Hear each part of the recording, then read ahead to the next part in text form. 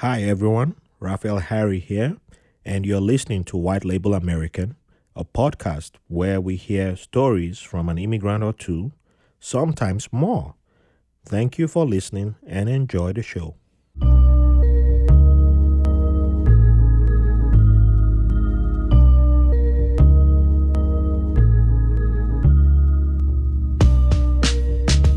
Welcome to another episode of White Label American.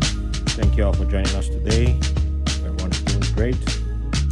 Shout out to our people on the front lines.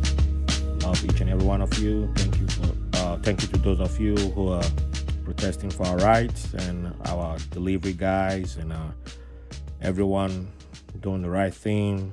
Black Lives Matter. Love each and every one of you, and support each and every one of you. Today's guest is one of the most important and the most special guests that we've ever had. Well, actually, we have two guests, but only one guest you hear from, and you figure out who the other one is if she decides to make herself known. But she's in the studio. Trust me, you'll figure out who she is in a little bit. She has a way of intervening, but she's been on the show before without really making herself known. So the official guest of this episode is one of the biggest supporters that this show has, and is someone without whom this podcast wouldn't exist, and is one of the silent backers of this podcast. And it's a great pleasure to bring and introduce the person known as Mama Ebi, and at the same time, a HR professional, has been in New York for a while, but technically upstate. So we'll count. We'll still count as New York. We'll count, but technically she's upstate. But she wasn't born in New York. She wasn't born in the United States. But at the same time, she's a New Yorker, and by the rule book, she's a New Yorker, and she is a super awesome person who's just she brings that efficiency to everything that she does. And today is about her story, and she's just going to deliver and tell us a lot more. So without much further ado, I introduce Verena Thuna. I think I messed it up. But anyway, that's the lady known as my wife, my spouse, and she's going to talk about jollof rice and a whole lot of stuff today. So we'll settle the dispute on jollof rice and on other matters. So welcome on the show, Verena. Wie geht's? Sehr gut, danke. Yeah, genau. Thanks for having me. Yes, we need to speak English now. We're in America. Speak American. All right. So how you doing today? I'm good. How are Yeah. you? I'm all right. I'm all right. It's good to see you, and I'm pretty sure people will be like, well, don't they live together or what? But anyway, yeah, and they're wondering who the other guest is. So you might hear someone ramble a little bit, but she's our daughter, and she's 2 years old now, and has a lot of opinions. So she has been bribed, and so she's quiet right now, but she might want to jump in on the interview, but she's hiding and just chilling in the corner. So let's dive in. So let's begin at the very beginning. Where was Verena born, and can Verena introduce us to her childhood? So I was born in Münster, Germany, North Rhine-Westphalia, close to the Dutch border. So that's still considered, I guess, like the northwest of Germany. So we do consider ourselves northerners versus southerners. That's very important. We'll come to that. And I grew up the first 8 or 9 years in a suburb of Münster. And when I say suburb, it's almost like a suburb of a suburb. It was a really little place that didn't even have a school. So we had to ride our bikes for 2 miles to get to school. And it doesn't look like this anymore, but it was literally like 2 miles of like fields and cows right and left of the street. So very different to where I live now in Brooklyn. And then we moved when I was like 9-ish. We moved to Münster proper and actually lived like really close to downtown. Still, Münster's not that big, so you're still very close to kind of the big parks and forest and, fields and stuff like that. Yeah. But it was like a 10-minute bike ride from downtown shopping mile and whatever. So that was a very different environment. So why is it so important to, the differentiate between Northerners and Southerners? Well, so one thing is soccer, right? Like you usually Fußball, yeah, Fußball. Because if you are football. supporting a Northerner team, then you usually don't also support a Southern team, right? Like you will find very few people who support like BVB and Bayern at the same time. And if you do know someone, then you have to seriously question them, I think, how that happened. That's true. I don't think I've ever met anyone who supports BVB, which is Borussia Dortmund for for regular Americans, and I've never seen anyone supporting Borussia and Bayern except on the continental scene. Yeah. Yeah, and I think the Northerners tend to pride themselves in not having as much of an accent, I guess. Like the further south you go, the more people you hear speaking with more of an accent, like a local or regional accent. We do have that in the north, but I guess like people want to think that we don't. When you come from the north, you want to think that you don't have that. So at least that's yeah. Oh, interesting. Where I grew up. Interesting. So, with that being said, what do you consider your favorite childhood memory? So that's kind of hard. I have a lot of good childhood memories. You can throw two in there. Like even that would still be hard, right? So I'm just going to make a more of a broader statement. So even though I maybe was complaining when I was a child and always going on holiday somewhere where we would drive to, like the Netherlands or like Denmark, we would like go camping a lot when I was little. And I'm sure I was complaining at the time, right? But now I look back at that really favorably. And another thing is when I was growing up, sometimes we didn't go on vacation during the summer. And so instead, my parents bought me like a season ticket for the local pool. And I would just go off and be at the pool every day. Now that I don't have the possibility or the ability to do that, like that's another really like great childhood memory that I have. So, one thing our daughter seems to like is water and just jumping in water or being in the bathtub and whatever. So, you're saying you may have contributed to that because I thought it was all about me. Well, so interestingly enough, about the first 5 years of my life, I hated water. So I don't know about like bath time, but I would hate getting water in my face when washing hair.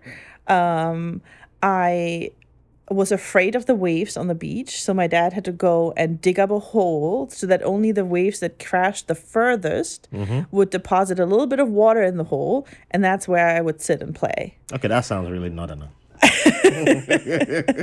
Like I was supposed to, or I was in this class to learn how to swim, and I was just not having it. I wasn't putting my face in the water. I refused to put my face in the water for the longest time. So how did you like swimming pools then? So at one point, we were on vacation in the Netherlands with family friends, and one of them took me to this there was like a really fancy pool with like a lot of splash things and twirly waters and like an adventure pool, or however you want to call that. And there was this area where you had to dive under this partition to go from the inside to the outside. It was really just, you really just had to dip your head in the water basically to get under it. And for some reason, she was able to get through to me on how to do that and not be afraid. And ever since, my parents, like through the rest of my childhood, my parents were not able to get me out of the water ever again. And how old were you when that happened? I must have been 5 or 6 because right around 6-ish is when so in Germany, you get like this little certificate when you know how to swim like one full lane. Yep. And you get to like dive in a little bit. So I got that like right around like going into first grade. So ever since first grade, like Yeah. that's when I would just spend, every free warm summer day at the pool if I was able to. I actually got so far that we had this rule that it had to be a certain temperature because I was the kind of kid I would just be like, well, the sun's out, like let's go. Whereas the rule was that it had to be a certain temperature to actually go. So I tried to manipulate the thermometer that was hanging outside the kitchen window no. so that it would show warmer than it actually was. So that, in a way, speaks to the person you are today because that was like one of the first times you conquered an obstacle in your path and Yes. never looked back. And nowadays, you're that type of person who, once there's a hurdle in front of you, you don't. It's like once you set your mind to conquering it, you don't think twice. You just like, pow, I'm going to take it down. I bring that up because, like, during the pregnancy, I still remember when you were like, I'm going to build this furniture set. And I was like, should you be doing this? And You mean at just- 8.5 months pregnant and- or 9 months and- pregnant? Yeah. You were like, yeah, I want to do this, and pow, pow, pow, pow, pow, and I was like, okay, man, maybe I had to. I think, well, I don't know where I was going, but I was like, yeah, when I get back, I'll come help you. And by the time I got back, the whole set or whatever had been built, and I was like, wow, just that German efficiency is right there. But yeah, so it started pretty early. I see it, but yeah, it comes with the territory. You got it in you like pretty early, so. Yeah, that's awesome. I never looked at it that way, actually. Yeah, that's why I always ask about the favorite childhood memory. It shows a lot of stuff people have in them from pretty early. So another thing about you is that that makes you stand out is one of your parents happens to be a police officer, and over here, when people hear that, there's a certain expectation. Again, not just all over in the United States, around the world, people have that interpretation. Like, there's a certain expectation of how you were raised. And when you tell people of how you grew up, what's the reaction, or how do people react when they hear that? Like thinking about looking to your dad being a police officer, and like, oh, the expectation, like, was he this type of person, or like the picture that has been created of someone in uniform? Yeah, I think that does not apply to how I grew up, in general terms, at least. Especially the way police officers are often seen in the U.S. Like, I'm not familiar with that type of policing to begin with. Part of it is probably because Münster is just like not that exciting and not that dangerous. It's a little like, it's a city, right? It's like, I don't know, 250,000 people or something like that. But it's not the type of policing that you see in the US. It's not the type of policing that you see in the media. When I think about growing up as a daughter of a police officer, what stays in my mind is like my dad would drop by with his colleagues to like have coffee for their break, right, instead of going to buy somewhere, because we lived so close to downtown to where his precinct was. And when we had just moved there, the whole neighborhood was talking about it, gossiping about it, because, every other week the police has to come by Oh. because they didn't know that it was actually my dad. Another thing that I do remember, which was kind of funny, later on when I was in high school, there was something going on where you needed to get something signed. You were allowed to participate in something, and you had to pay a certain amount. And I had forgotten the money. I'd taken the signed slip, and I had forgotten the money on the table. So my mom had called my dad already and told him that I'd forgotten it. So he was waiting with the police car in front of the school, was waiting for me, and kind of waved me over in front of all the teachers that were out and doing the traffic monitoring, right? Yeah. For the bicycles, stuff like that, and for the buses, in front of all the other students. He waved me over, and then it was really just to give me the money to pay for my school, whatever fee that was. But of course, that kept the rumor mill going. Oh, the rumor mill that you. Oh no, that I must, something must be going on, because the police picked me, the only person out of all the hundreds of kids going to school that morning. They picked me out. But yeah, so when I say policing, the way I saw policing in Germany, or generally in Münster, right? It was different as things I got tickets and nobody was taking care of them. I had to pay them, right? My dad didn't bail me out of a ticket. If I got the ticket for a reason, let's say my bicycle didn't have a lamp that worked, right? You actually get a ticket for that. If you run a red light on a bicycle, you get a ticket for that. Even if you're not of the age that you're allowed to drive, it doesn't matter. Once you're actually allowed to drive, even if you're not driving a car, even if you're riding a bicycle and you run a red light, you can still get points against your license. Oh, so or by the time you that. get your license, you've already been building points. No, you haven't. But you can get in real trouble if you actually have a driver's license. Yeah. And then break the traffic laws on other vehicles, apparently. Luckily, shortly after I got my license, I moved, so that wasn't so much of a problem. But yeah, I had to pay my own tickets, and if my dad got a ticket, he had to go and pay it too, right? So it's not the same as you have it here oftentimes, where people have the expectation that if you are related to a police officer, you get breaks, you don't get the parking ticket, or you don't have to pay it, and that kind of stuff. I did not see that. One thing I found interesting when I started getting to know your story was, especially when I got to meet your family, was how they allowed you to be you. Yes.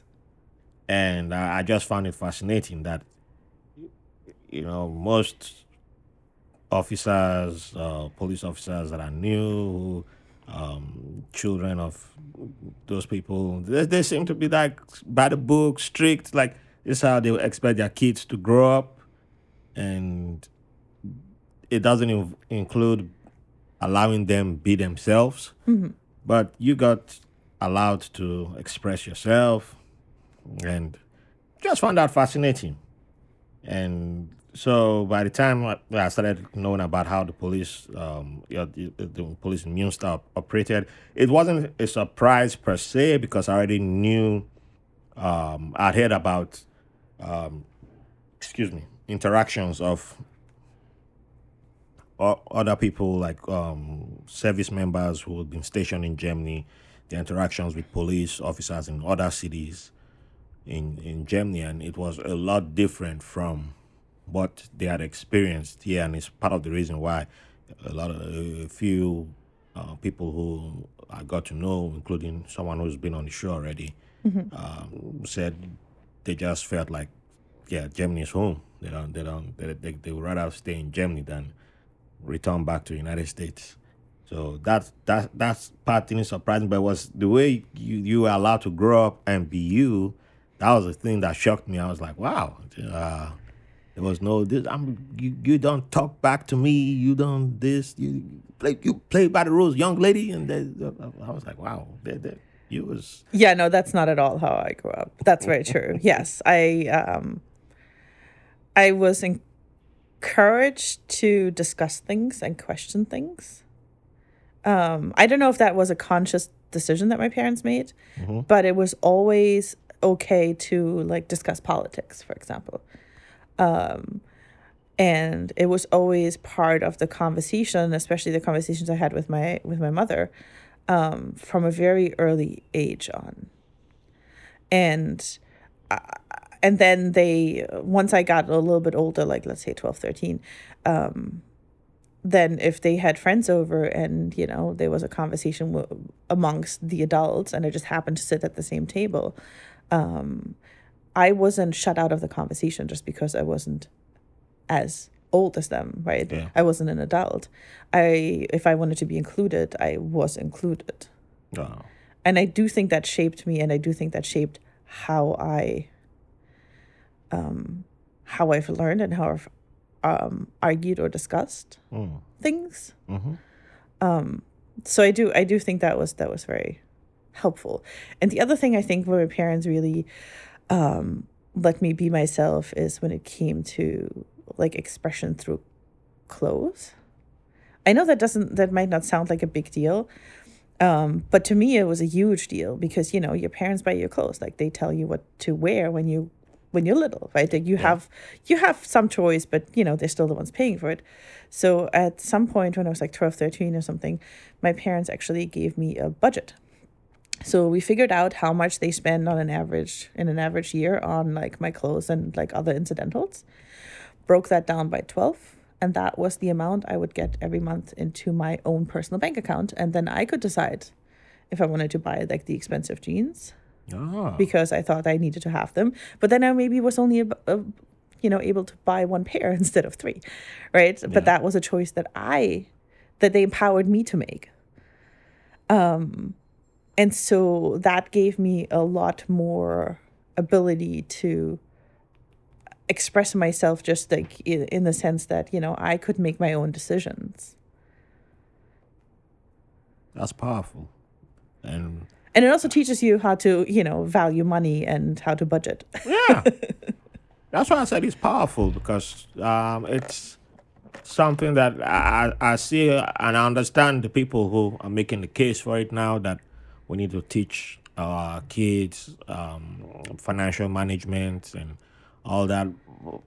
I'm not against it, but I'm also kind of like, there's something that feels when it's forced, it feels forced in a way, but something organic, like the way you went through it, when it's coming from the family, it stays with you longer than when it's in a classroom setting. And if you don't have, it becomes, do you have somebody who's what's the relationship with the chemistry with the teacher and the students? Is the teacher equipped to be in that room? Is it is the school well funded? Is the district and all those other dynamics start to play in there. And then is it okay if it's this district, if the school is in the wealthy district, then that's going to be well taken care of. If it's in the wrong district, then then all those questions are going to be asked. But when you see a family where they give that power of independence to the child, like you just brought a memory of what happened. How old was I then? I was probably uh, I think 10 or between 10 and 11, 10 and 12. And we went to, I think that was we went to Port Harcourt. We were staying in Benin then. So probably, no, before 10, I was probably 8. Yeah, between 8 and 10. And we went to Port Harcourt to visit an uncle. And one of my cousins, who I can't even recall his name now, he took some money which he claimed he had been saving. The story was a little bit mushy, I can't recall, but he disappeared. And this was back when we weren't supposed to be. we weren't given freedom to go out per se, but sometimes we rebelled and did our thing. And he was a little bit older than we were. I think, yeah, he was a teenager, so he was probably maybe like 5, 6, at most 7 years older than we were. And he went out but came back late. So they were freaking out. I remember my mom. It's coming to me now. My mom was, and freaking out with his dad, and they're like, "Well, should we go to the police station and start, declaring like, maybe he was arrested or something." Because police they've been doing raids for a long time. They just round up young people they see on the streets and take them and then wait for parents to show up and come bail them out, and he shows up like around 9 p.m., which nine now it's not late as an adult, but back then, it was this young kid who's never gone out. It's considered, how dare you come back this late? And he showed up around 9 p.m. and they were yelling at him, and he had a plastic bag with him. What is in the bag? And we were all like peeping from the room, like, what happened? What happened? And I know they were yelling at him, and then he finally came into the room. We couldn't hear everything, and then he came into the room, and we're like, what's going on? Like, he's like, oh, I went shopping.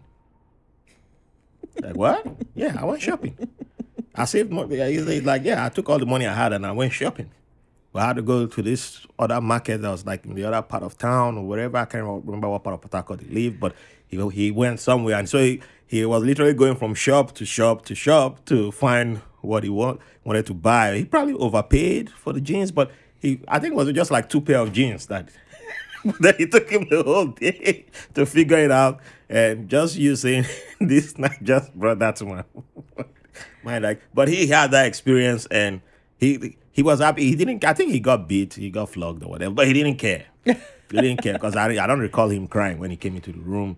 He had that smug look on his face, Yeah. but he was like, I went shopping. But and then later on, I remember my mom saying something to my uncle when his dad was still yelling, and she was like, well, he knows how to buy good clothes, though. So at least he didn't go buy drugs or something, and it was actually nice jeans that he bought.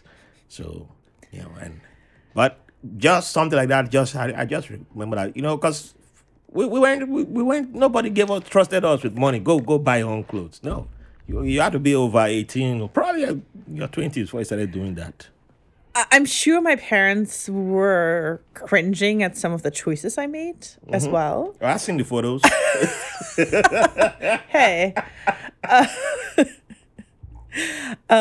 won't post them, don't worry. so I'm sure they were a night or two when they were like, what was she thinking?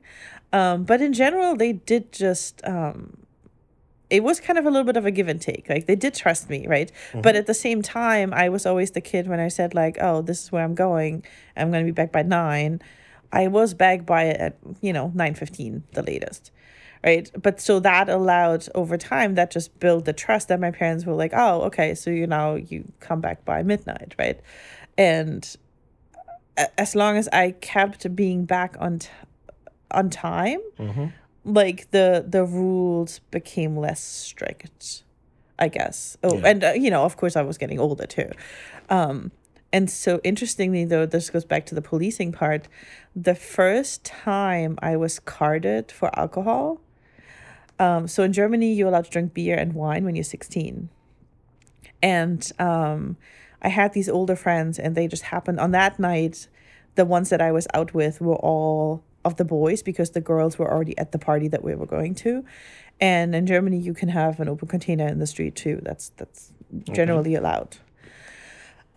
So we were walking down this street to get to the party, and it was like an industrial kind of part, more industrial part of town. And that was the first night I got carded. It was my 16th birthday. It was the day of my birthday. So yeah, that worked out well. Because it definitely was not the first time I had beer.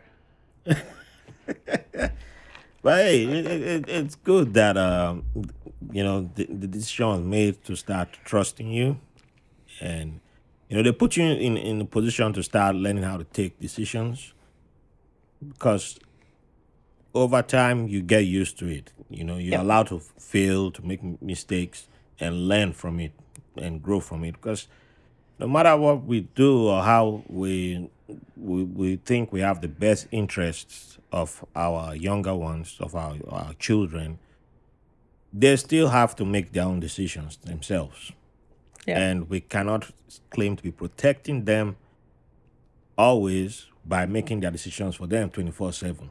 They will have to get into that phase where they get to decide. And that's why when I've been in a room where they're talking about, oh, how do we change the leaders? How do we do so? And I'm like, why don't you start teaching putting young kids, allowing young kids make decisions about leadership? Who do you want to lead you? Allow them to decide. And if you don't allow them to start making that decision, well, then is it when they become 25, when they become 30, then you're like, okay, now go decide. And like, we've never made that decision in our life, so now that they're gonna start staring at you. Okay, you make the decision, and then they're not like, oh, these youths, we can't trust them, because that's what's happening back where I was born. You having that conversation now that we can't trust the youths. But I'm like, you never trusted them. But they don't realize that it kind of grows because in the family, at home, you never trusted them, and out in the society, how it plays out too, because you don't trust them at home to make decisions, and then in schools you don't trust them. And how are they supposed to learn to trust themselves if they Yeah, don't get to make choices? because and at the same time you're always selling a perfect picture that you have to be perfect Yeah. because you're not allowed to make mistakes. You're not allowed to fail, and learn from that failure and move forward.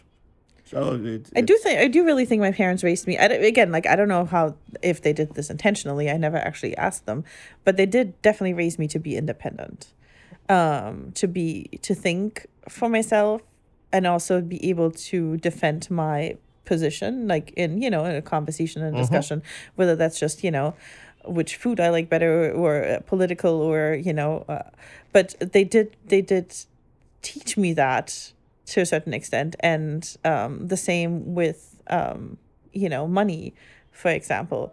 And I think the other thing where when it comes to that, like teaching me to be independent, I think the fact that my mom was working helped kind of set that expectation for me as well. Right. So I never at any point during growing up, and my mom didn't work all the time and she didn't always work full time, but I knew that she worked, right? And so during growing up, I never had this expectation that I was going to go marry someone and they're going to take care of me. yeah, I always had the expectation of like whatever happens, I can take care of myself. very important. So moving forward, you came to you will come to United States at a pretty young age, your first time ever, and that also leans into what we've just been discussing about being your it links to your being independent. And how old were you when you made your first trip to United States, and what was the what stood out? What shocked you? Positive or negative? Was there any culture shock that you had in that moment? So the first time I came to the United States was for vacation. I was 16. I did come without my parents. And I traveled with my boyfriend at the time, who was a couple years older. So he had a driver's license. His brother had just been in the U.S. for a high school year. He left the car that the brother had purchased for us at the airport, and then we took the car from there, and we traveled up and down the East Coast for 6 weeks.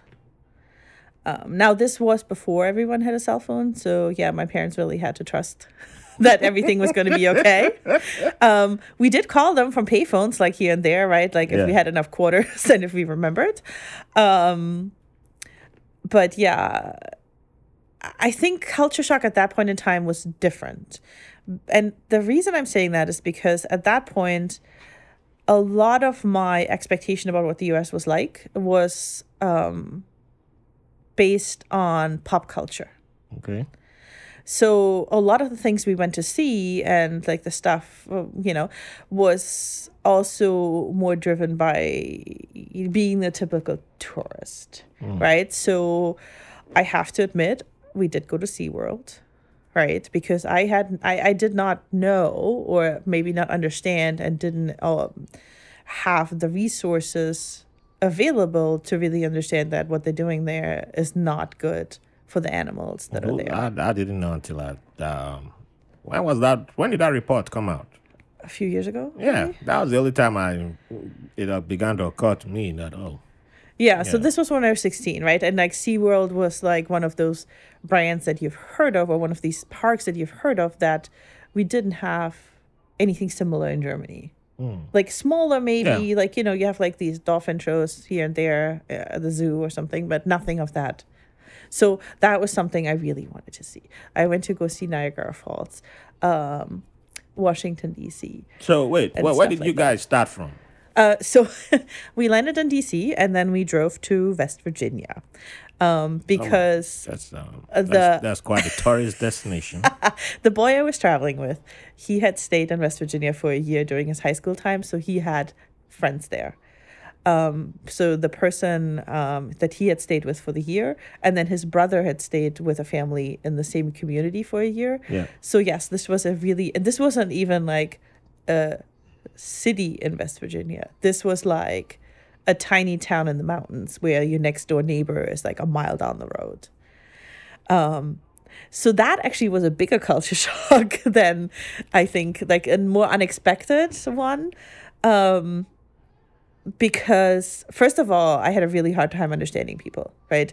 So English as a second language, never been to the US before, still learning how to have a regular everyday conversation, because that's not what you learn in school when you're in Germany, right? We have English from fifth grade on, but you don't learn how to actually have a conversation with someone. You learn kind of like what's in the book and how to like read text and then write answers. It's more like school. It's more like school English. Okay. Yeah, It's I not- never considered it from that point of view, but And even just simple things like household items. yes. Like someone was telling me to put the letters in the colander, and I just stared at them. I was like, I have no idea what you just said. Well, I understand. I relate to that because coming from someone who understood just British English. Well, I thought I knew American That's- English until I arrived here, and then when people started speaking to me in American English, I was like, yeah, that's it's different from the movies. Yeah. When someone's talking to you directly, you're like, bro, what are you saying again?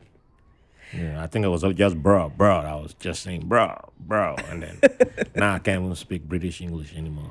So Yeah, it goes away. So I learned British English in school because that's, what you learn in where I went to school. And that completely went away. yep, I do think I sound a lot more American now than, yeah, you do. Upstate New York again. oh, please. But yeah, so, I met these West Virginians who are from this really small place. And some of them went away for college and then moved back home to like take over the family business. But then there were also a couple of people. So at some point we were asked if we could help bring in hay. So we were bringing in, like they were bringing in the hay bales, and then we were putting them from the truck bed, the thing that behind the tractor, onto the conveyor that would then put it up on the top of the barn. I was the only female that was helping. Because they were asking us, I thought they meant that included me. So I said, yeah, sure, I'll help. And so that, I think, really surprised some of the older people. Like, and when I say older, like in their 60s or 70s, Yeah, who the last, like, this is going to sound horrible, but who the last time they actually left that particular part of West Virginia was when they went to war during like the Second World War or the Vietnam War. okay. So they have like, they went away, they came back and never left again kind of situation. Yeah, Those were also the people that I tried, but I just could not understand them. I literally needed a translator And to everyone who's been to West Virginia, like if you go really deep into the What's the city countryside. called? Sorry? What's the city called? It's not a city, it was a town. Okay, I what's don't the remember the town called? name anymore. No. But I remember it was probably in Germany Valley. What? It was in Germany Valley. There's a Germany Valley in there? Yes. Oh my goodness. Well, I never planned to. Yeah, But yeah, so I've only driven past West Virginia. I once or literally twice. needed a translator. First time to the US, like that was where we spent the first week, and I just couldn't decipher the local, like I just yeah. And I got really discouraged. I was like, I studied so hard and I can't even communicate with people. But yeah, that was one type of culture shock, I guess. The other one was the religious side of things. So the other person we stayed with was a United Methodist do they call them pastor? Reverend, preacher? I don't know. Pastors, okay. Yeah. So because that was the person that my boyfriend at the time had lived with during his high school year. Yeah. So we went to visit him, and he was in a somewhat larger place. That place at least had a mall. Oh wow. I would like to stay there. So I mean, Get some discount shopping. no, I'm just saying that because just to say like the place, like I forgot what the town was called, but it was a little bit bigger. It was like the next bigger place, and so we had to go to church. Like the week that we stayed there, we had to go to church on Sunday. Oh, serious. And on Wednesday or something. Yes, because we stayed at the pastor's house. Oh, Right. okay, So yeah. and the other thing was we weren't allowed to tell anyone that we were actually staying in the same room and using the same bathroom. Oh, yeah. We don't want no scandal. Yeah. And then one thing I still remember to this day, which again, like maybe not a culture shock, but a significant difference. The service that we did go to, the first thing that was happening was the pastor standing up and saying, welcome to the service today, da da da da. And, can we get a round of applause for the janitor who just repaired the AC? And everyone stood up and clapped. I'd never seen that in church before. Like people standing up and clapping. Oh. Like Yeah, but that must be growing up in Germany and hardworking. only ever going to Catholic church, like I guess. Well, it's different. you don't expect that. Yeah, I can see how that's because I've been to Catholic church. I've been to Baptist. I've been to Methodist once, and Evangelical a lot. So yeah, It's just very different. it's different. All of them are different. Anglican too. I've been to Anglican. Yeah, I've been all.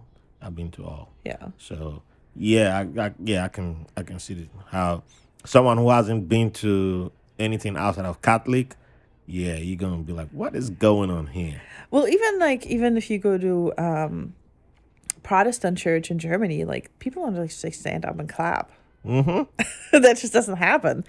But I think there was a whole different level of culture shock once I moved here, because that's when you start looking under the surface, right? When you just come and go on vacation and you drive around and you maybe like stay in a hotel or motel here, you stay on a playground, you talk to people, but you don't get to look under the surface as much. And I think once you actually live here, it's a different story. Also, now I'm going to date myself, but like this was like 96 that I came for the first time. So yes, we had the internet, but obviously not the same way as we have it today, right? So did I read? I was reading news in English, so U.S. news, but not at the same level as you have access today, right? Of course. So that's what I mean with like once you actually move here and you start to see everyday life and you start to experience how people treat each other on a daily basis, and you actually see the news every day, like the local news, you get a very different, how do you say, like a very different understanding of the differences. The whole glamour changes. You no longer. Well, I mean, the glamour parts can still stay, right? But you're adding onto it. You can add, or you can subtract, or you can choose to ignore. depending on Of course, where yes. you are, or what you choose to see. But it, Yes, and some people, I mean, some it people depends on who, what you know yes. where what you choose to see or where you. But That's actually very true if you because, see if you stay and you experience, because you did a whole tour, which many people don't have still not done. I won't name names, and yeah, so you got to experience a lot, and that's something to take home, and and you're a curious person, so you obviously started asking questions. I'm surprised you didn't ask you didn't get in trouble with the pastor, but yeah, no, because he himself was very liberal and very open minded. okay, It was more that he was worried that he was going to get in trouble if we tell like yeah, he also was fine with me drinking beer in his house because I was over the age of 16. I was allowed to do it in Germany, so he really didn't care. So I had a beer with dinner when they had a beer with dinner. yeah. But But at the same what time, state was like, that? That was still in West Virginia. yeah, that was still in West Virginia. Yeah, and then that's like isn't that like drinking age there with the parents. I don't know. No, But he was not my guardian. He was not my parent. He was just an adult. yeah, technically it was your guardian. Yeah. By the rules there. Well, so yeah, I guess. So now you had that tour, so that already sowed a seed in you, and then you will decide to stay to come back full time Yeah. and then go full gangster New York East Coast. Unlike Namik, who claims who's East Coast but is loyal to Tupac Oh, Shakur. That's our good friend, but because yeah. he's Wow. been marking Tupac Shakur's anniversary. He won't wear anything else for the past few days. I'm like, bro, give it up. You won't move to L.A. Well, you'll be in New York rubbing it in our faces. You're supposed to be loyal to Big. Live in Brooklyn too. But anyway, I had to throw that dig. But yeah, so you chose New York. Surprisingly, you didn't choose West Virginia. So you should have been in West Virginia. Why? Oh, well, so first of all, they're way too conservative for me. Okay, why not I would have DC? gotten myself in trouble. You could have gone to DC then. I could have, but I didn't think DC was awfully interested of. I mean, it's great for like a tourist destination, right? So like in my mind, DC was a tourist like government and tourism. Yeah, Like no lie. I didn't experience any like regular life there, so it's really just government and You tourism. took good notes then. And so New York also happened more, I don't want to say by accident, but it wasn't 100% planned. And so when I finished high school, I applied to a bunch of different study programs, and one of which was called European Business Program. European Business Program at the time, I mean, it still is a network of schools where they have a defined program on how you move between the school that you started and a partner school abroad. And so at the time, I went with the link with Rotterdam because it was in English. Yeah. And you had to do an internship in Germany and an internship abroad. And when I was getting ready to apply for internships abroad, it was just after 9/11. So it was really, really hard to find anything, to find a company to welcome you, you know, like they were just weren't thinking of that at the moment. Like they had way other things to deal with. And so I relied on my school to help me find a placement. And they had worked with this small company that happens to be in New York before. I guess they placed people there before, and they were looking for someone. And they said, yeah, sure, just, you know, send them over. It's fine. And so that's what I mean, like kind of by accident. I hadn't really planned it in a way. It was just so happened that, you know, the school had a placement in New York and they recommended me, and that's how I got here. And I stayed here for 6 months working. So when you arrived in New York this time, because you've gotten a little bit wiser, If I added a little experience, was it different? Was there a different shock? Yes. But that had more to do with the circumstances rather than with the US or with New York. Yeah. Reason is I got really sick on the flight over. Uh-oh. Yes. So I'm assuming it was something I ate on the plane. Obviously, it's not New York. We got good food here. No, because it we don't started get people sick. Yeah. because it started at the airport. I wasn't feeling well getting off the plane. So I'm collecting all my stuff, right? Now I'm coming as a student, so I have like no budget. So I had looked up how to travel from JFK Airport on public transportation. So I'm making my way, like the airport train, the A train. Of course, it takes forever. And like I'm starting to feel really queasy. So by the time I actually finally in East Harlem at the hostel that I was trying to get to, first off, there's a sign in the door that says call this number when you get like here, because there was actually no one at the front desk. So the door was locked. Now I'm standing there. I have traveler checks in my and maybe I have like $10, but I have no coins. I have no cell phone because I still had to get that. Yeah. Right? I just landed. What do you do? So I went to the Tap dancing. I went to the bodega at the corner with like, all of my luggage. And the gentleman was so nice to like call the number and say, hey, there's someone here who booked the room, like or a bed. Basically, it wasn't a room, it was a bed.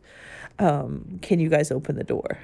Wow. But at that point I'd already been up for like 24 hours. I was just like, oh my God, this is gonna be so strange. So all that to be said, I got sicker and I had to go to the hospital because I obviously didn't have a regular doctor. At this point, I was really sick and I was not keeping anything in, not even water. Wow. I was severely dehydrated and I was starting to have some real problems. So I still wanted to save money, so I walked to the hospital. I go to the emergency room. Again, very different experience than what I'm used to. I'd been to the emergency room in Germany, and it's a very, very different experience. First off, they don't actually like even talk to you until you're properly checked in. And that process alone was a test of patience. That you're talking about the American, right? Yes, the American. Yes. Okay. So this was Mount Sinai in, 2002, I guess. And I'm sitting there and this woman keeps saying like, okay, I have, writing down my address that's on my insurance paperwork. Because I had insurance paperwork through the internship. But it is like an international insurance. So the address on there is my parents' address in Germany. Yeah. So she keeps asking, what state is that in? And I keep telling her it's not in a U.S. state. This is an international insurance. This is in Germany. And she keeps asking, yeah, but what state is Germany in? And I'm just like, but I don't even know how to answer. Like, I don't know how else to explain to you that Germany is its own country. And so that in itself was like, and mind you, like I'm sitting there, I'm not like in the best shape. I'm really sick. Then there's signs everywhere that, you have to pay a minimum of like $750 just to be seen by a doctor or something like that. So like on the inside, I'm panicking a little bit because until my first paycheck from the internship comes in, like $500, I think was what I had with me. I did have a credit card, luckily. So, but yeah, I was like panicking a little bit there. Then, they take care of me eventually. I see a doctor, whatever. The doctor is super nice. She actually gave me a bunch of samples of the medication that I needed just to make sure that I had enough. And didn't have to wait for like the international insurance to figure out how to get me medication. Okay. Now it's like 12 hours later or so, and I get checked out again. I go to the whatever place they took me to sign out, and the woman presents me with a bill. That's when panic really set in. That was a big number, just for the fact that they like didn't really run any tests and just gave me an IV with like salt water basically. For a couple hours. How much was the bill? I don't recall exactly, but it was just a huge amount, and luckily the person at the billing desk was super helpful, because she figured out that the person in the beginning never actually entered the fact that I had insurance because she couldn't figure out how to enter my address. Wow. So otherwise, I would have sat there with like a couple $1,000s to pay. And this was, I'd been there for 2 days, in the country for 2 days. So that was my Probably introduction. would have invented GoFundMe right there or something. That was my introduction to the U.S. healthcare system. That was not fun. Hey, that was quite the shock.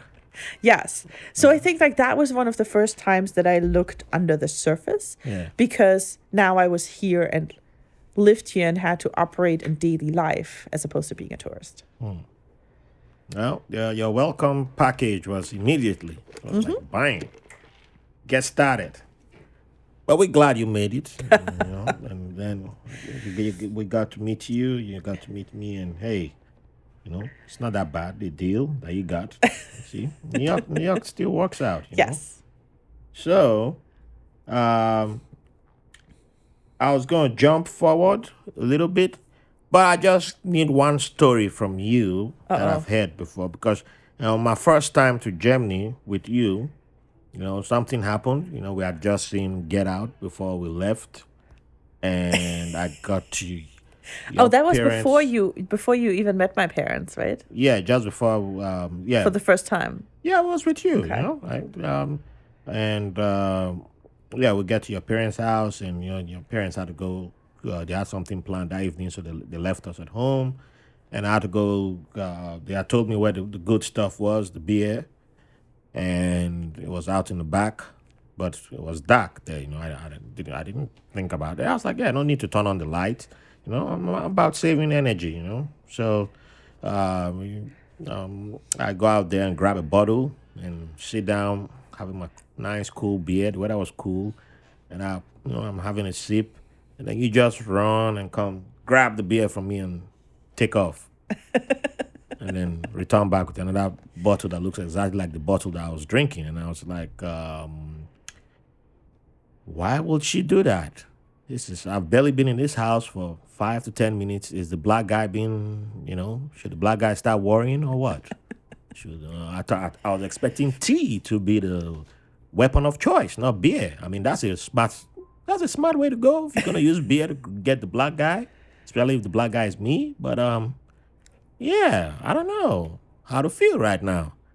And then you will say, and you explain. So, but yeah, so obviously it was something about German beer that made you do that. Yes. So what was that story you told me about while you were in school? Okay, so when we were in university and we were in Rotterdam, school was in English, but everyday life still happened in, like you had to have minimal Dutch language skills to kind of get by. And we had to learn Dutch in school for 4 semesters to even get the diploma from the Dutch, like from the Rotterdam University. And that means everyone on our side had to do that. So people coming from France, people coming from Spain, from the UK, and us from Germany. Now, Germans, especially Germans who also speak English, have an advantage in learning Dutch, because there are some similarities. Oh, really? There's some similarities between Dutch and German in terms of the words. Yep. And then there's some similarities between English and Dutch in terms of the grammar. So we that's what it is this way. We had a little bit of an advantage.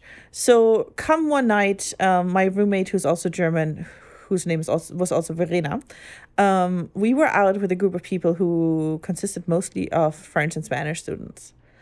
And we're sitting by the lake and everyone's drinking and people are starting to get a little tipsy, like get a little drunk. And at some point, Verena and I were looking at each other and we're like, what is going on here? Because we looked at the beer that they had bought and we didn't think anything of it but we looked at the beer and they actually purchased alcohol-free beer. But they were acting tipsy. So it turns out that they didn't know they were drinking alcohol-free beer. But yeah, we had a really good laugh about that. because because they were really just like, some people were like, "Oh my god, I already had 6 beers," and we were like, "Yeah, but it's just like flavor, like it's like drinking soda. It's just, beer flavored soda. It tastes really good. So for those who don't know this, but German beer and Dutch beer, most brands have alcohol-free versions Yeah. that taste pretty much exactly the same as the ones with alcohol. And so it tasted good, and we were having a good time, we were laughing and talking, but like we were definitely not getting drunk. So yeah, I did notice that night the bottle that you picked had a little red tag on the side that said alcohol-free. And I did know that you didn't mean to drink the alcohol-free beer. Yep, you missed your chance to get one over me.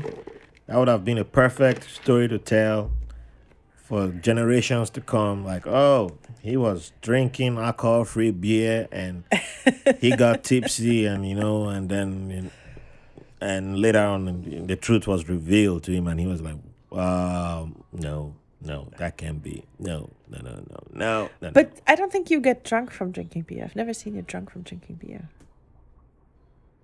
Yeah, I'm like an elephant now. An elephant never forgets. So kind of same with me. I can never get drunk. That's it. I just go to sleep. Well, no. So I've seen you drunk, just not from drinking beer. You see me drunk before? Oh, yeah. Well, I get drunk on. I don't know. I wasn't with you that night. I just only saw you coming home. And then going straight into the bathroom. Someone got me drunk. I got drunk. That's classified info. Let's move on. We don't need to talk about that. Let's move on more. People don't want to know about that. People want to know the real stuff. Okay. Let's focus on you. They don't want to focus on me. Yeah. So back to the more fun stuff. Okay. Since you've mentioned beer, maybe we should just go straight to food. Oh, okay. Should we do food intersects with me? But anyway, yeah. That's well. It relates to me in a way. So maybe we should start with you've been in New York, and few years down the line, did you ever think that one day you'll end up dating someone who was born in Nigeria, and how did that happen, or how did that go about? How did you start dating a Nigerian born individual? And did it prepare you for what you were about to walk into? No, Give us I was about- not prepared. Yeah, give us some. Tell us about that. Spill some tea. Well, so I Including never planned. first date experiences too. I never planned to date someone from Nigeria, but I also never not intended to date someone from Nigeria, right? Like, so I think being single in New York, I know some people have very specific ideas of the person they want to be with in terms of the background. For me, it was much more important the character, right? Like the values, humor, things like that. I didn't have like a pre-filter based on nationality or anything like that, or just like background. You're much more nicer than I am. You're much more refined. My standards was just simple, like Female. like a woman, sugar mama preferably, who got like a Saudi princess type money, oil field preferably, but Yeah, sorry. no, That didn't work out, did it? It's okay. Yeah, so I think go West Virginia instead. So. And I think first date experience, well, I had a really shitty day at work that day. That's why I responded. Damn. And I just, and Is it too late to change my mind now? well, ask the baby. Oh, she gonna side with me. I know how to get out my side.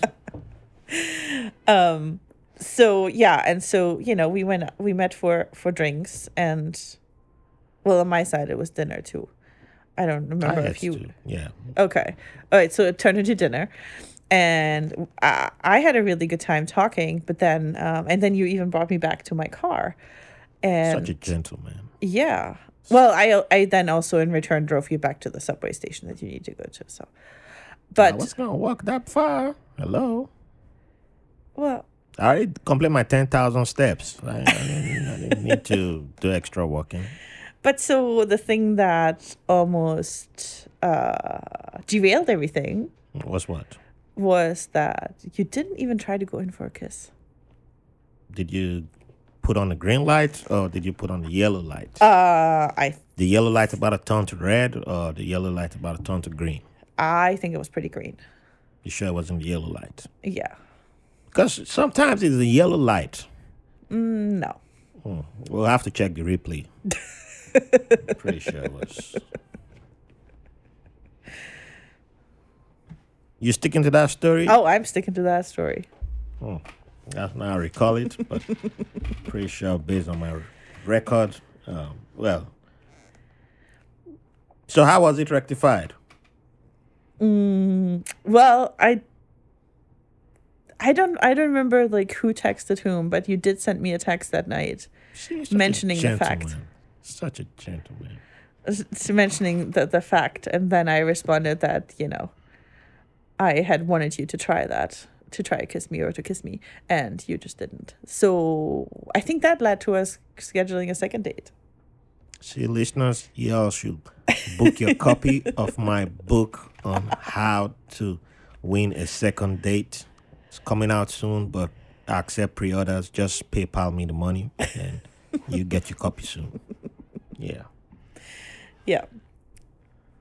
So, And I remember, like, on the second date, I Yeah. stayed out. We stayed out. We went to the movies. Yeah, we went to the movies well, we went to a Mexican. You took Mexican for drinks. Yes, place for drinks. that was like underneath the movie theater. Yeah. Then we went to the movies, and then What movie was it? Deadpool. Yeah. Good choice. And I think you saw it for like the third time or the fourth time that day, but I had never seen it. So Not that. What are you trying? What kind of picture are you trying to paint? no, here? no, You no. said You've that seen day. it. You've seen it 3 times before you went with Okay, me that okay. day. Don't get people concerned about me. Like, what is this guy doing with his life? But so all that to be said, and then we got to talking, and I got back home at, I want to say like 1 or 2 in the morning, and the car to pick me up to go to the airport was coming 2 hours later, and I had not packed a single thing That wasn't my fault. for for a 10-day trip. So that's like, yeah, Yep, I wasn't. I know to blame. that wasn't your fault, Exactly. I just had a. but kind of was your fault. Nah. That wasn't my fault. I I did- I told you to pack I ahead did. of time. I did make it. I know you did. I know, but it wasn't. But I my fault. made some questionable choices in what I took with me in terms of clothing, because I kind of just threw things in there. And I bag. wasn't responsible for that. Full disclosure. But you made it. Yes. So, and you did not answer the part about so were you prepared? Did it prepare you for what you were about to walk into? No, but I also Golly. You can- I was not prepared. oh my goodness. In what way? Jollof I rolls? had no expectation what it means Being to called date someone who was born in Nigeria. Not at all. I had no expectation or preconceived like idea of what that would include. Chief Daddy. Yeah, you didn't strike me as that type. Oh, I also didn't know anything about Nigerian food, to be honest, before I met you. exactly. And that's why you got. But now I prepared. know Nigerian jollof is the best. Oh, see, you jumped ahead of the question, but hey, you had how many jollof have you had? Oh, so I had Nigerian, Ghanaian, Senegalese, and what's the other one? You've had, I think you've had Togo and Cameroon, if I'm not mistaken. Okay. Togo, yes. Cameroon, I don't remember which one that was So specifically. maybe that's me. I've probably because I've had more. I've had almost the whole of West Africa, but yeah. Yeah. And you stick by. Nigerian jollof. See, I did not make her do that. It's because y'all know my opinion when it comes to jollof. I love them all. just keep inviting me. But nobody Well, can I eat. cancel me. Yeah, I eat them all too. But if I had to pick one, then yeah. Okay. Hey, I'm just, you heard it from her. She's a neutral party, and you heard it from her. So, um, but you're a New Yorker, and when it comes to food, where does your heart belong to? What's your favorite, overall favorite? If you have to betray one food, you can betray with your, but which one is like you can't live without? I have a favorite. Yeah, I do. you have to. It kind of depends on the day. I don't think anybody has given that answer. What should I go can't. to? I can't think of like what my favorite food is. Like, what's your favorite German food, or not northern German food, or not Western? Oh. Okay, what's your favorite New York food? Well, you can get any food in New York. Oh. Moving on. You see, this No, but what did you think? Was my favorite food? I don't. Now I'm curious. Yeah. But we can't. I'm not the guest. Because that doesn't matter. But you had something in your notes there. So what did you think was my favorite food? I did not write your food in here. I really wrote questions. I'm not going to give out No, trade but secrets. to be a little more. So I don't think I have a favorite food because I like a lot of different foods, as you know. I know. And I like to try everything Yeah. at least once. Because how else can I say that I don't like it? And I think New York is actually really great. I mean, right now it's a little bit harder because a lot of places are closed down and a lot of places have limited, like you can't really eat in right now, right? Like so, but in general, like what the great thing about New York is that you can get every food here. Facts. I mean, we had like what was it, Uzbek? Yeah. We'll find Right. back. Like that's something I would have never even really thought of. Found by who again? Found by who? Me. What? How you? What?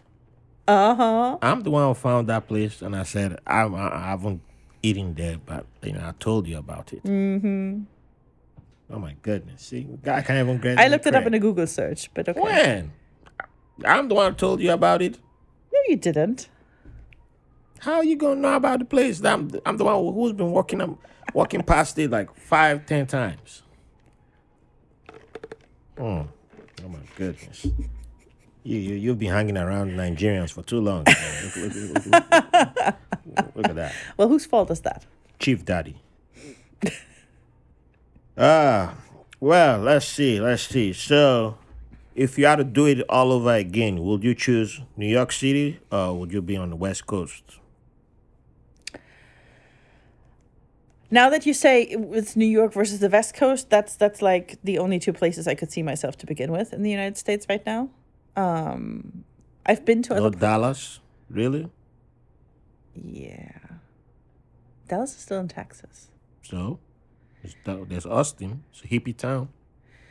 Yes, but it's still in Texas. There's New Mexico. I don't know what's I- there. It's a desert. Doesn't matter. No, I think I am. I do what I let's look at it from the other perspective, right? Like, so what I do appreciate about New York is that it is cosmopolitan. What I appreciate about Brooklyn and specifically the part of Brooklyn that we do live in, it is rather diverse, right? Like, so if we Coming from upstate person. Just saying. no, but what I mean is like we go to the playground and we see families that are like ours, right? We go out and we see people or couples that are mixed. We do see people who look very differently from us, and I think the diversity in specifically in this area, Brooklyn, helps me feel at home here, and I do like that everything is walkable, right? Like so, for me, that's a little bit A little bit has a little bit of a like the metropolitan, somewhat little bit European feel. Like you can walk to the park, you can walk to the supermarket, that kind of stuff. You don't really need a car necessarily. And so I really like that. Whereas other places, that would probably not be the same, right? I do think yes, does New York have a lot of faults? Definitely. But generally, I do feel at home here. Now, I've only traveled to the West Coast. I've never lived there. So I can't fully say that that would not work out. But I do not like the idea of earthquakes. All right, you passed I've the test. experienced an earthquake before, even just a tiny one. Yeah. And I found that very unsettling. Yeah, I experienced one in Grapevine, just outside Dallas. Yeah, I was like, yeah, it's not for me. Probably that's why I never moved to Japan. I could have been over there in the anime industry. But that's a different story entirely. So, you are also a HR professional, and Sometimes. well, sometimes. Oh, alrighty. That's a new one to me. I'm not gonna ask what the other one is, but I know one other, but there might be something else that I don't know, but I don't want to find out on air. But yeah, what's a key advice to anyone, especially young girls, um, looking to get into your line of work, especially girls from my background, if they're interested in going into your line of work, your field of HR, what's the key advice that you give to them? So I think because I've always worked for global organizations in roles that had responsibility for more than one country, that those roles are usually with larger companies. And what I've seen the best way to get into those organizations is get an internship during the summer while you're still in school. Get a foot in the door. Even if you don't get an offer from that company, if you have a big name on your resume as an intern, you have a much higher chance to get picked up applying for an entry-level role. And I did not have that because I was coming from, I mean, I had an internship here, but it was a small company. Like I said, it was a pretty small company the university had a relationship with. So when I got here, I started working for a German company or Germany-based headquartered company. And what got me in the door were my German skills. Oh, that was the sound of the bribery tool dropping. I think she's falling asleep. Yeah. And so, like I said, what got me in the door were my German skills. And the same when I then moved into HR, I went for a non-HR position in an HR team. So I was the person dealing with like builds and vendors and stuff like that for an HR team. Okay. But what got me in the door again were my German skills because that was a company headquartered in Switzerland. But yeah, if you are coming from an English-speaking background, I think the best option is, or a really good option is to do an internship while you're still in school during the summer. A lot of large corporations have internships, like programs that are very in-depth and very organized. Yeah. I have friends who used to run these programs, for example, in some companies, right? So Danielle ran one of those.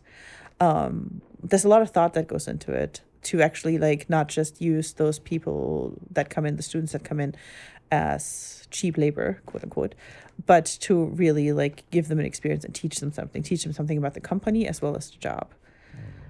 So that also gives people a really good insight in whether they really want to do HR. Yeah. Because when I was, quote unquote, growing up, right, when I was going to university, I did not think in a million years I would end up in HR. Because the way that it was talked about and the classes that we have that were relating to HR were incredibly boring. It did not sound interesting at all.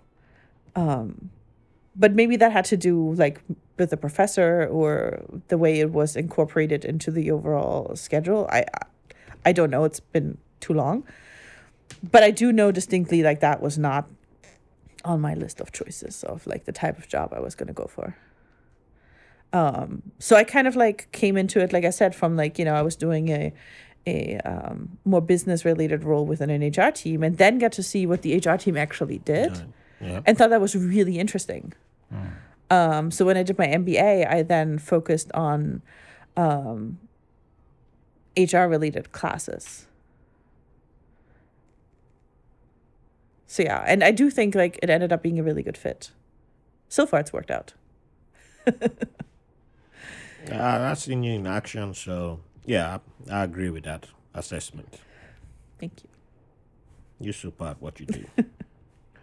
So, and it was interesting. You also mentioned something which I think you're also saying language might be helpful, adding language skills to HR. Yeah, so in the sense that what got me in the door at those two first companies once I moved to the US was proficient German language skills, right? Because those were like one of them was a Germany-based company, the other one was a Switzerland-based company.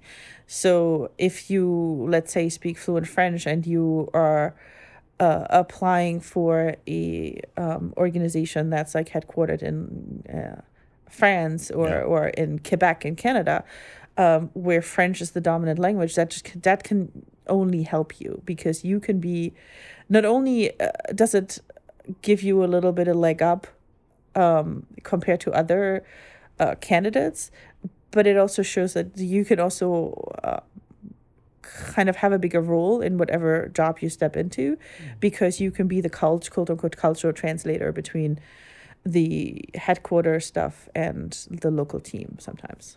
All right. It's a good gem to drop there. So, one of the other jobs that you have, that you share with me, but you still get you still do the heavier lifting, is motherhood. And how has it been for you handling motherhood, dealing with expectations from different cultures and communities, and raising a daughter during a pandemic? That's a very big question, because I don't really I haven't really felt any expectations like that are specifically cultural to how we raise Clara.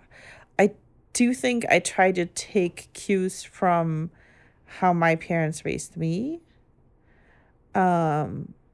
or what I think how they raised me. Like I said before, I don't know whether a lot of the stuff they did was intentional. I never asked them. I think it turned out good. So. Yeah, so and I try not to, I don't know if it's I don't know if any of it is culturally driven. If it is, it's subconscious. It's not consciously figured out. I think the one thing that we do that is maybe less like mainstream American is like, even if we were going to go and look for a daycare for her again, right? Like I would look for something that's not so much like a school. Yeah. And I think that is culturally driven, because Northern Europeans tend to have more of the approach that children should play and learn social interaction and fine motor skills and listening skills and patience and that kind of stuff. Patience by doing little projects and stuff like that, rather than being perfect at counting to 20 or counting to 10 and being able to already write all the letters of the alphabet before they even get to kindergarten, and all that stuff. I think that is culturally different, but since she's only 2, that hasn't really played a big role yet, I think. And the whole like parenthood during the pandemic, I think you're more impacted by that than I am, right? Because I do still, I mean, yes, like sometimes, I am already on a call with her on my lap in the morning, because working from home and, having her at home kind of overlaps things a lot. But at the same time, during the day, during my work day, I essentially close the door because I have to be on calls. I have to focus on my work. And you're actually shouldering a lot of the like day to day with her. I just bribe her. So that's what's happening while I'm not there. I said, go away. Leave me alone. Sure. I don't know you. When you're hungry, call me. I'm sure that's what's happening every day. Yeah, that's it. Easy. Easy peasy. That's how she learned all the animal names. I don't know. All by herself. I don't know what you're talking about.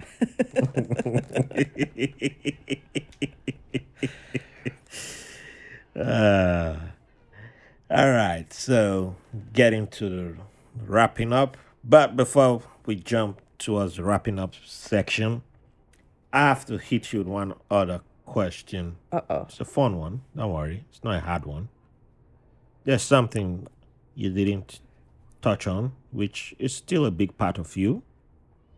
Music. Music. Okay. Yeah. What are we talking about? So, where's your favorite? Where does your heart belong to? Ooh. Who's the artist? Well, so generally, my heart does belong to hard rock. I know. Well, I've seen the haircuts. I've seen the jackets. I've seen the photos. So. And I am still very, very partial to the band that originally got me into kind of that like rock music genre, Die Toten Hosen. I still listen to them to this day. Say it again. Die Toten Hosen. Die Toten Hosen. I said it right? Yes. No, that was absolutely correct. Yeah, well, and what was a little bit applause. What is a little bit shocking is, so back when I was, I don't know, 12 or something, when I started listening to them, my parents did not approve because they had some texts that I guess they didn't think were appropriate. But at the same time, like, that didn't stop me. And, you get like these posters that you can put on your wall. And so in my mind, that's still the way they look. And then recently I read an article and I saw like their recent pictures. They're now in their, like, I don't know, late 50s, early 60s or something. And I was shocked. I mean, of course, people get older, but in my mind, they were still looking like when I was 12. They didn't age well or what? No, they just aged like anyone ages. I mean, they probably didn't age too well because, like alcohol and drugs at some point in their life. But the fuel of the rock gods. Yes. Yeah, but I just didn't. I mean, logically, you should expect it, right? Everyone gets older.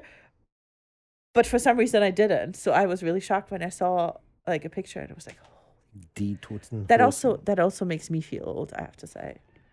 That's all right. You're just 21 like me. Oh, yeah, of course. Die Toten Hosen. Is that a good place to start if someone wants to get into German rock? I guess so. I think at this point, they're probably a lot more mainstream than they used to be. Okay. But I don't know. I'm not following the German rock scene that closely anymore. What? You're unpatriotic. I know, right? German. We call ice.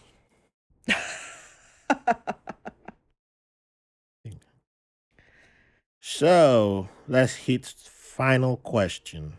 Uh-oh. You sound so serious when you say that. I'm always serious. You see me laughing? Do I look like I've been laughing all this time? On the inside. What? See, even our little one, the little Ronin over there said, nah, he wasn't laughing. He's been serious. He's been all business. So, final question. What's something that you would like to leave the audience with? Like, could be a word of advice, could be a line from a book you've read, or your favorite book, or a quote, well, something for this time. So, just anything, anything you like to say. So I should have probably prepared for that, and thought about that a little bit more. But I think my shirt today says it all. Don't be a lady, be a legend. Mm. And why is that? Um, well, the whole idea of being a lady is overrated. And it's much better to be a legend. I'm not in disagreement, but that wasn't the answer I was expecting. No, but also, like, in light of current events, Ruth Bader Ginsburg passed away yesterday. The right? notorious RBG. Yes. Rest in power. And so that was a little bit of shock to the system. I didn't expect to be so emotionally impacted by it. Yeah. But she is definitely one of those people who did not worry about being a lady and became a legend. She did not worry about upsetting people with her stance on equality, even in her early parts of her career, where she argued in front of the Supreme Court. I believe it was the Supreme Court of all men, and got them to agree to her point on equality. She did not worry about how that got perceived, and how that was reflected on her as a woman. And she fought for equality through the entirety of her career, and therefore became a legend. Perfect. Genau. So, do you have any plugins that you like to leave us with? Everyone needs to subscribe to this podcast. The best podcast out there. Everyone needs to share it with all of their friends all the time, and make sure all of their friends subscribe as well. No, I'll take 5 stars. Oh, right, 5 stars, right. The ratings, yes. If you and drop some ratings and some, not praise. some. I'll just take 5 stars, not some ratings. But thank you for the for that. Well, you said at the begging, there was no I'm gun pointed at her or anything. She wasn't. She'll eat. She'll be given. She'll get food. She wasn't promised anything. But you said at the beginning, I'm one of your biggest supporters, and so I had to, live up to that promise. I appreciate that. I mean, you did great. So, Dankeschön for blessing us with your presence and coming into the studio. And Dankeschön, Lil running over there. I mean, she acting like we're not even important right now, but as soon as she's hungry, she'll holler. I can't believe she's still awake. She was the time. Yeah, she'll fall asleep soon. But yeah, so thank you all for joining us. This has been a pleasure, and I look forward to part 2 where you get to interview me. I'll think about it, but no promises. But thank you all, and keep on listening and join us for the next episode, and thank you for the pleasure of your company.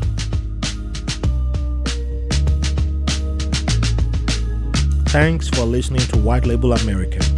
If you enjoy the show, we'll appreciate if you rate, review, and subscribe to the podcast wherever you get your podcast from. If you have any questions, comments, or have someone who will be a good guest on the show, or you want to be on the show, send us a message at whitelabelamerican@gmail.com. And make sure to follow us on Facebook and Instagram at White Label American. Thank you for your support.